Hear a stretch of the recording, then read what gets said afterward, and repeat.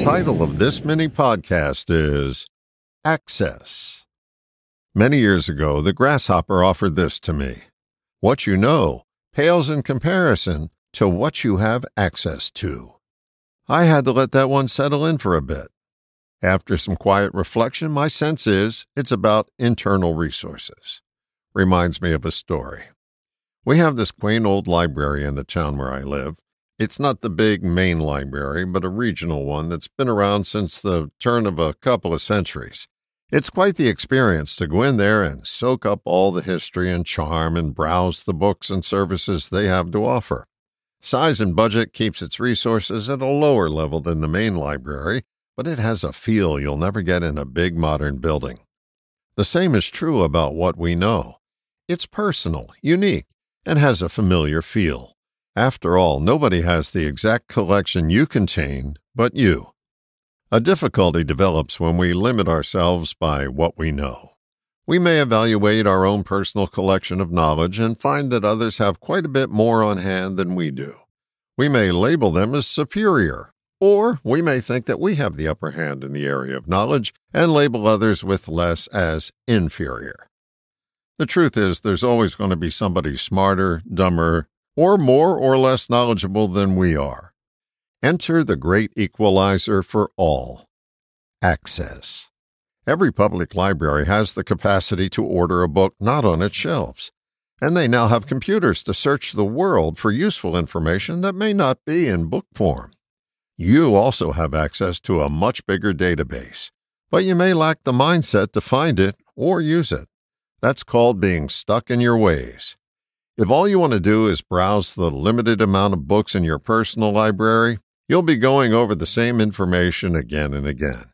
You may be hesitant to use the computer or do a wider search on what you're looking for because it's unfamiliar to you.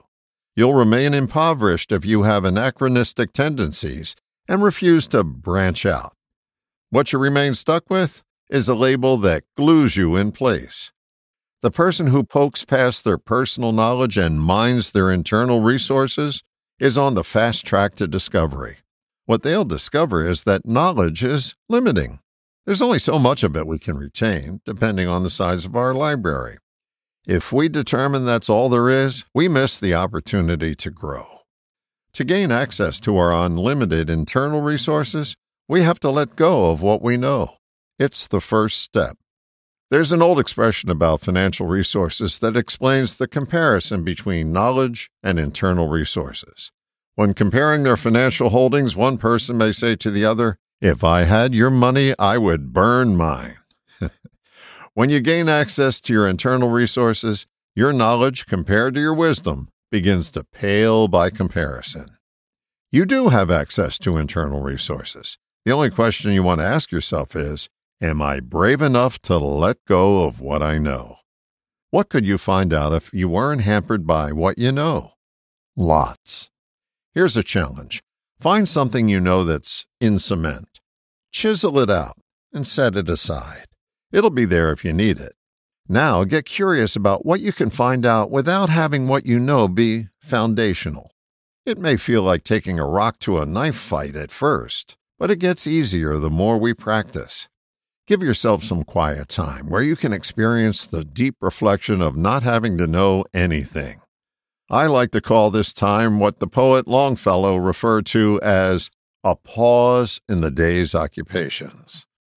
Out of this pause comes insight. To get there, you only need to heed the words of the librarian. Shh, be quiet. All the best, John.